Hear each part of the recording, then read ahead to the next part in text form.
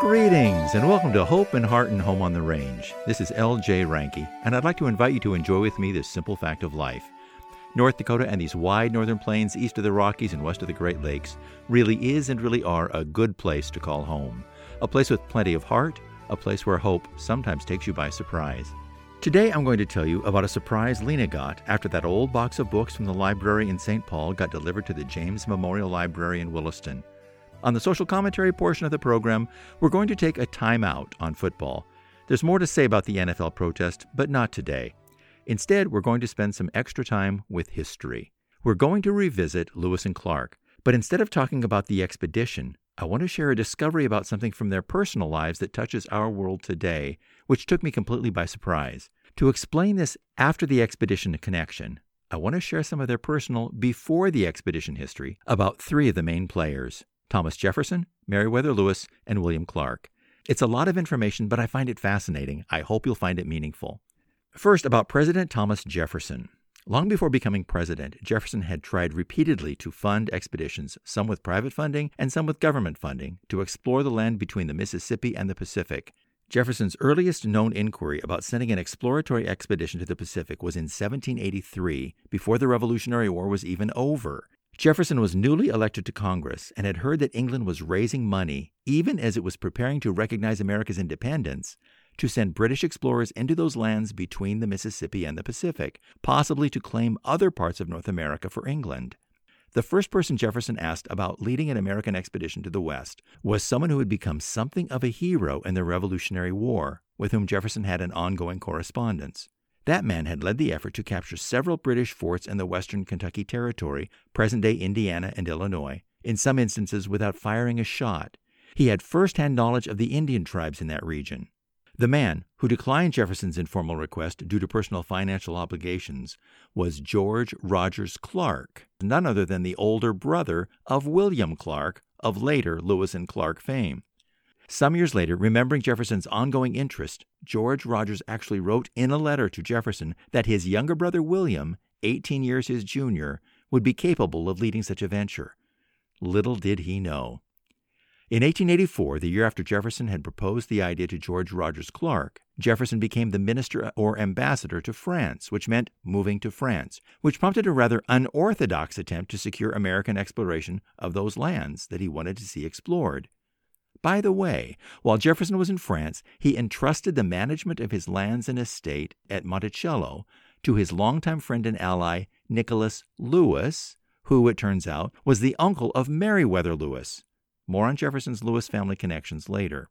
While in France, Jefferson coordinated with friends to fund an unusual proposal. An independent American explorer, John Ledyard, who had sailed around the world with famed British explorer James Cook, but who was also known to have an unpredictable and an explosive personality, agreed to come to Europe, travel east through Russia and Siberia, then secure passage, probably on a Russian ship, to cross the Bering Sea into Alaska, then travel south to the Pacific Northwest and explore those unexplored North American lands in the West by starting on the West Coast and working his way eastward all the way to Virginia. Ledyard came to London, then launched his venture from St. Petersburg, Russia in June 1787. He traveled across Russia and got as far as eastern Siberia, where he wintered. He was able to connect with a former Cook sailing companion who was British but employed by the Russian government as a ship captain. The Russians who met Ledyard began to distrust him and feared his possible interference with their fur trade. They turned him over to the Russian authorities, who arrested him and escorted him back to Poland. Life went from bad to worse for Mr. Ledyard. A year later, sponsored by a British group, he made plans to explore the heart of Africa, traveling from the Red Sea through the jungles to the Atlantic. Very near the outset of his African trek, Ledyard accidentally poisoned himself. He died and was buried in a now-forgotten grave on the banks of the Nile. The last letter he ever wrote, by the way, just before he died, was to his friend Thomas Jefferson. In 1801, Jefferson, who had served as a governor of Virginia, as a congressman from Virginia, as an ambassador to France, as the first U.S. Secretary of State, and as vice president, became president. 2 years later, in January 1803, he secretly asked Congress to set aside funds for a government-sponsored expedition to the Pacific Ocean. Congress agreed to fund the secret request. The request and the funding were kept secret because the U.S. did not have territorial claims over lands west of the Mississippi. Others did. Those lands had once been claimed by Spain, then ceded to France in an earlier treaty. However, in April 1803, 3 months after Jefferson secretly secured expedition funding, France surprised the United States with an offer. Napoleon Bonaparte's plan to expand France's global empire into North America was unraveling. Napoleon was facing a possible war with Britain. Worse, France's recent attempt to restore control over one of its island colonies in the Caribbean had resulted in a horrible loss of French soldiers' lives, due both to war and to disease. It became clear that France could not sustain any large North American outpost.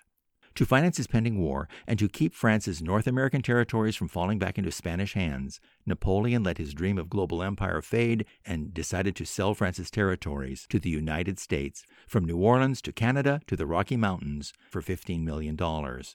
That transaction, known as the Louisiana Purchase, meant that Jefferson's initially secret plan to fund an expedition could become public. His dream was becoming a reality. And now let me tell you a little about William Clark. You met his older brother, George Rogers Clark, a few minutes ago, who had ongoing correspondence with Jefferson and who recommended his brother William for such a trip. However, Jefferson never made such an overture to the younger Clark. That would come another way. William Clark was born in Virginia and was only 6 years old when the Declaration of Independence was signed. All 5 of William's older brothers, including George Rogers, were old enough to enlist and fought in the Revolutionary War. William, of course, was too young. When William was 15, his family moved from Virginia to Kentucky. At age 19, William Clark followed his older brother's footsteps and joined the Kentucky militia. Soon after, he joined the U.S. Army. When Clark was 22, President George Washington commissioned him as a lieutenant. Clark served in the western territories of the U.S., which included numerous battles with Indian tribes, largely to secure frontier land grants to former American soldiers. William Clark was a remarkable cartographer or map maker. As an aside, let me tell you, I was stunned, no exaggeration, this past 4th of July when our family visited the reconstructed Fort Mandan, Lewis and Clark's triangular-shaped fort that served as their winter quarters on the Missouri River, where Sacagawea gave birth to Pompey.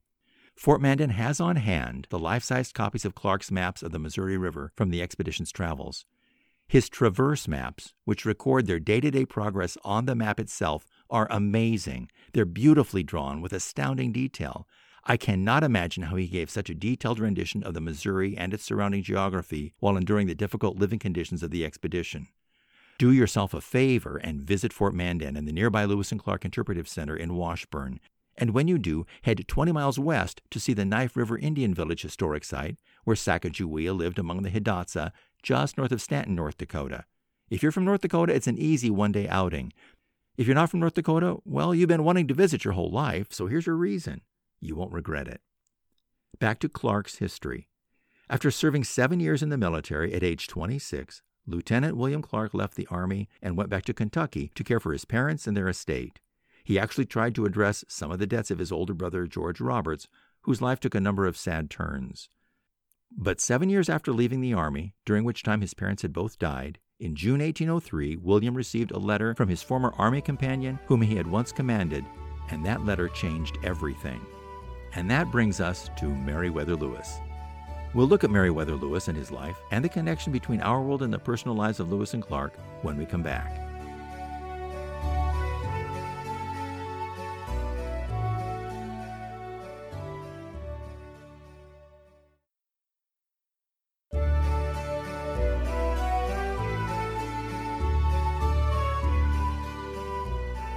Welcome back, ladies and gentlemen.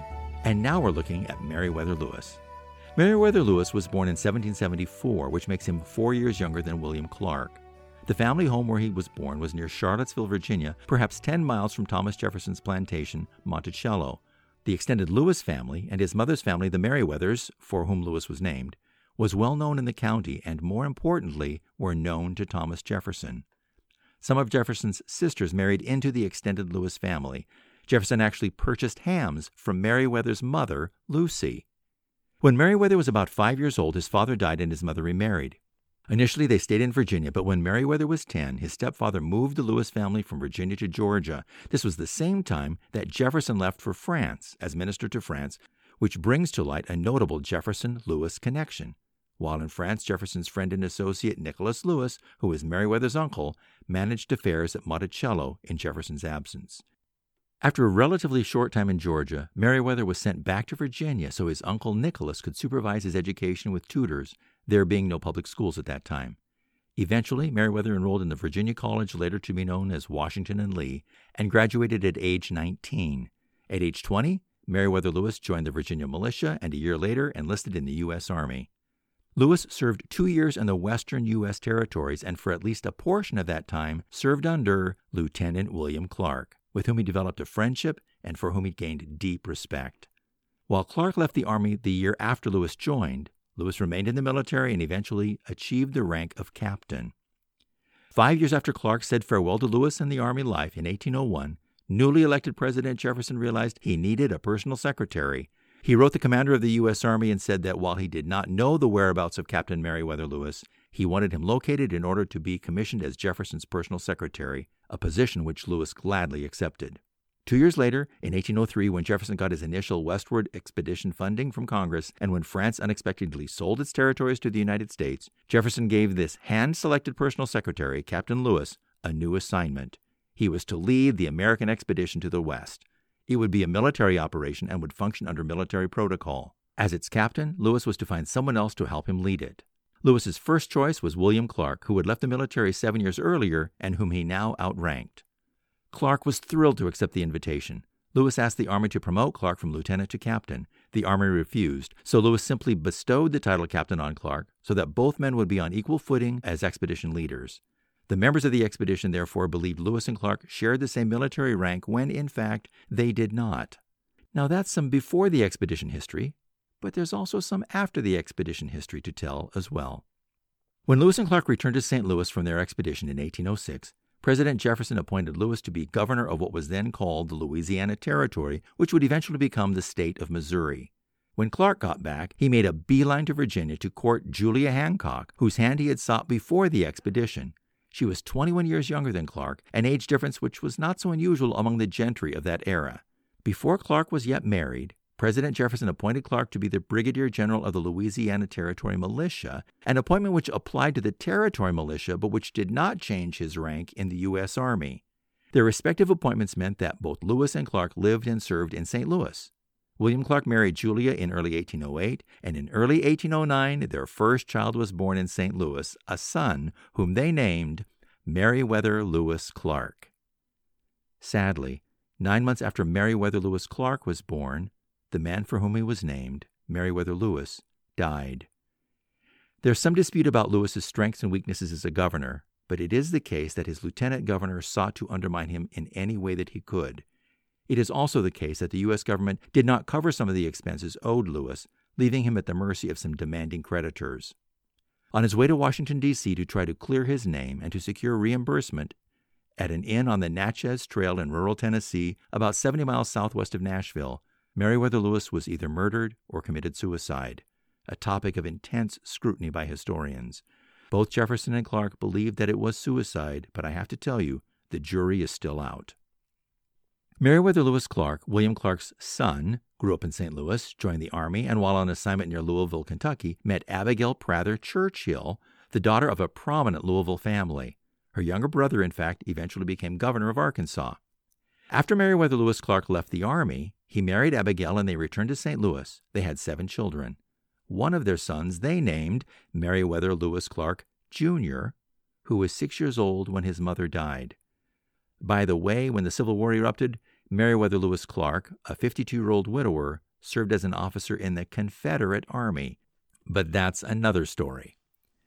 Because Meriwether Lewis Clark, Jr., William Clark's grandson, was only 6 years old when his mother died, he was sent to live with a Churchill aunt and cousins in Louisville. His mother's family being who they were, young Meriwether Lewis Clark, Jr. grew up very much a part of Louisville society.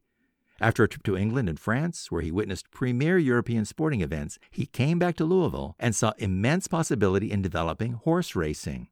With support from his mother's side of the family, the Churchills, he built Churchill Downs, and on that racetrack that bears his mother's family name, in 1875, Meriwether Lewis Clark, Jr. organized, as you have probably now guessed, the first Kentucky Derby, the Run for the Roses, which holds the status of being the longest-running continuous sporting event in American history.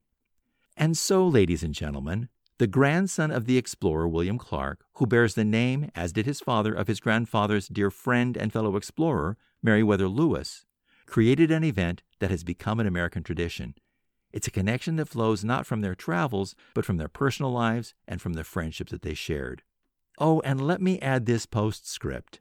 In 2001, 197 years after Lewis and Clark left on their trek, and 163 years after William Clark died, the President of the United States, President Bill Clinton, posthumously elevated Clark to the rank of captain. Lieutenant William Clark is now officially Captain William Clark. When we come back, I'll tell you about the box of books that finally got delivered to the Williston Library.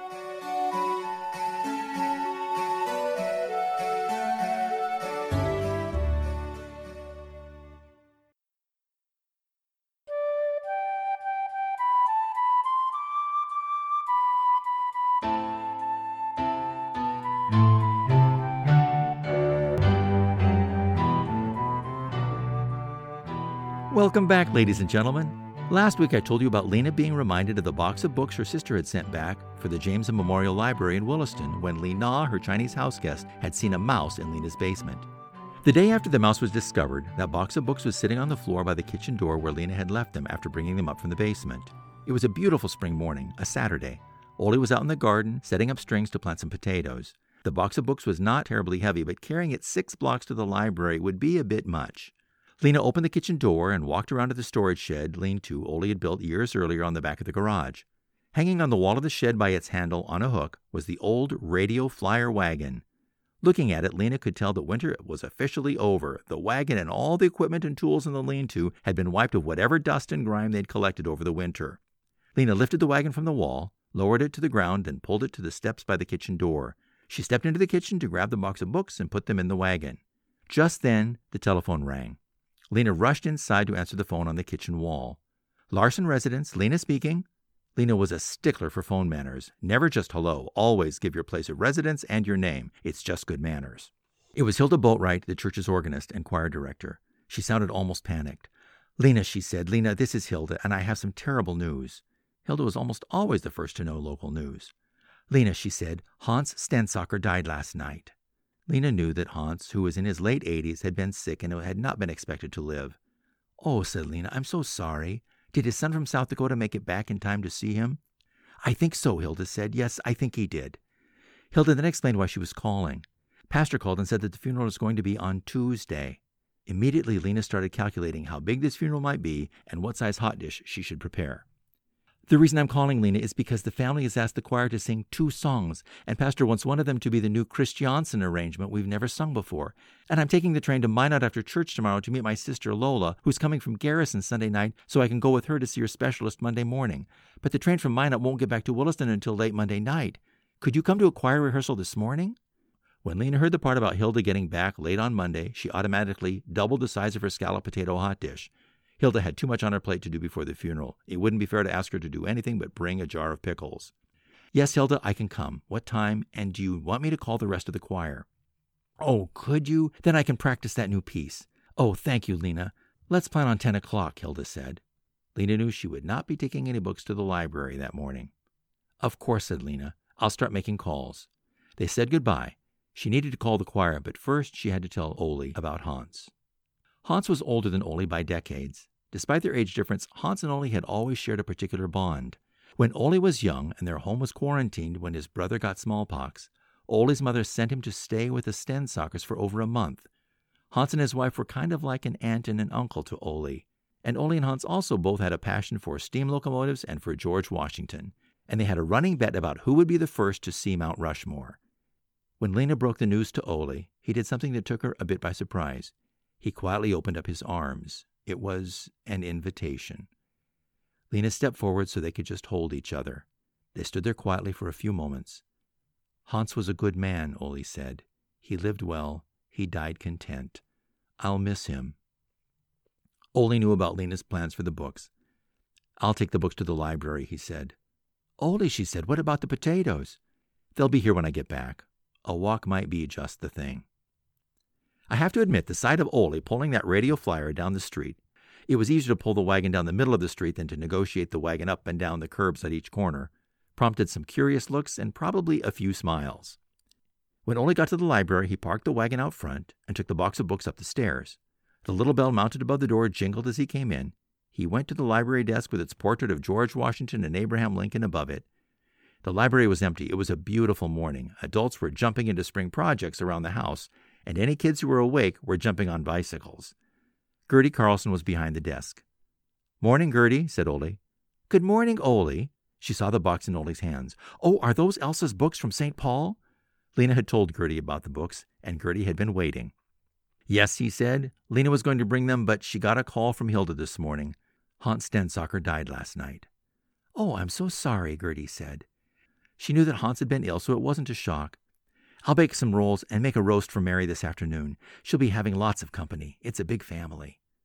"The funeral is Tuesday morning," Ole said. "Hilda wanted the choir to practice this morning, so I brought the books."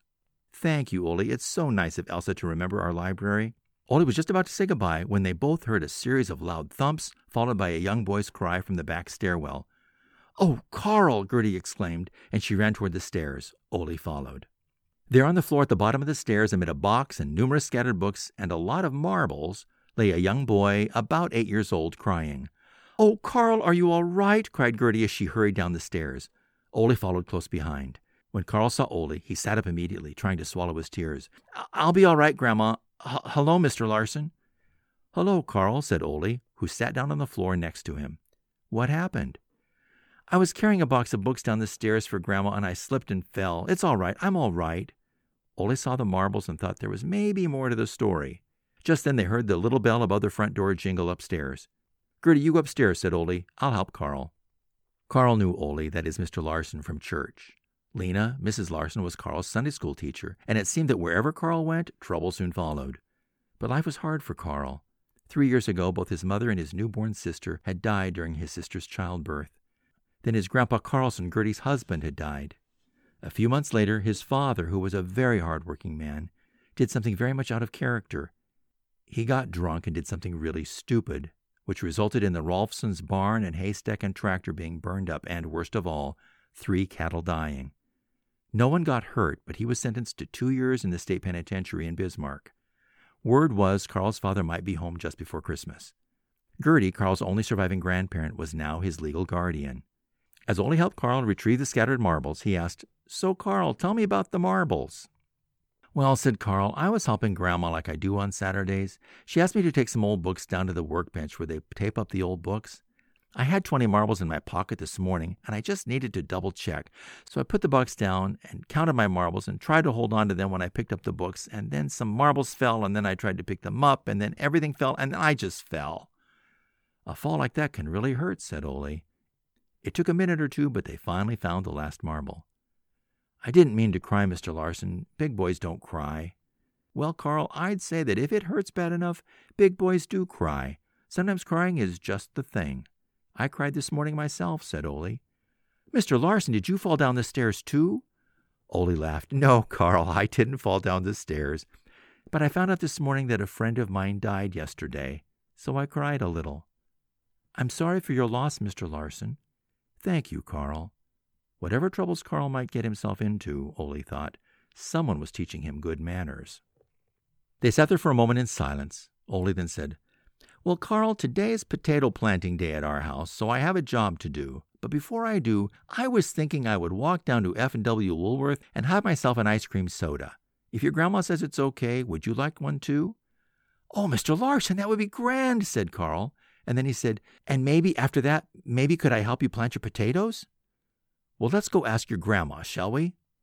Gertie, of course, was only too happy to say yes. Despite her insistence, Ole would not take any money for Carl's ice cream soda. When they got to Woolworth's, Ole did some talking. Carl asked about how soda fountain stools spin, so Ole explained to him about ball bearings. Ole also commented about the picture of George Washington in the library and told Carl some interesting facts about Washington crossing the Delaware. But mostly, Ole listened, and Ole listened in the important way a person listens. He responded with things like, "Oh, I'll bet that hurt," or "That would scare me too." And he asked questions. "So did that dog ever come back?" When Ole and Carl finally got home, they saw Lena on her knees, having just planted 3 tomato plants along the west side of the garage, where they would get plenty of sun. She looked up, surprised to see Ole and Carl walking up the middle of the street. Carl was holding Ole's hand with one hand, and with the other, he was pulling the radio flyer. "Well, I'll be," said Lena as she stood up. "What have we here?" Ole explained all that had happened that morning and that Carl was going to help him plant the potatoes. And then a puzzled look came over Ole's face. "Tomatoes, Lena? Isn't it a little early for tomatoes?" "Oh," she said, "I went by Coast to Coast after choir practice, and they had these on sale. I'll cover them if it gets too cold, but they say they're very hardy. They're Italian cherry tomatoes. I just had to give them a try." "Italian tomatoes," laughed Ole. "What will they think of next? Norwegian cucumbers?" Lena smiled. "I'll make us some sandwiches," she said, and headed toward the house. As she got to the door, Ole called to her from the potato patch. "Yes, dear," Lena said. "I've been thinking," said Ole. "After we pick those Italian tomatoes this fall, I think we should make a trip. I think we should go see Mount Rushmore." "A trip? Ole, that's a wonderful idea." As she turned to go back into the kitchen, Lena made a mental note. She was going back to Coast. She needed more Italian tomatoes.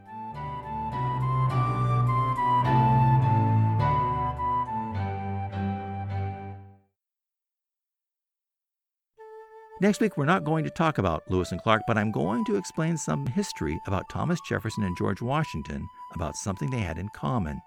Their birthdays both got changed. When Thomas Jefferson died, his birthday was April 13th. When he was born, his birthday was April 2nd. When George Washington died, his birthday was February 22nd. When he was born, his birthday was February 11th. I'll explain why that's the case. We'll also say more about the NFL protest and likely have more news from the world of Ole and Lena. Thank you for joining us, ladies and gentlemen. I look forward to sharing with you again next week for more hope and heart and home on the range. Goodbye and God bless.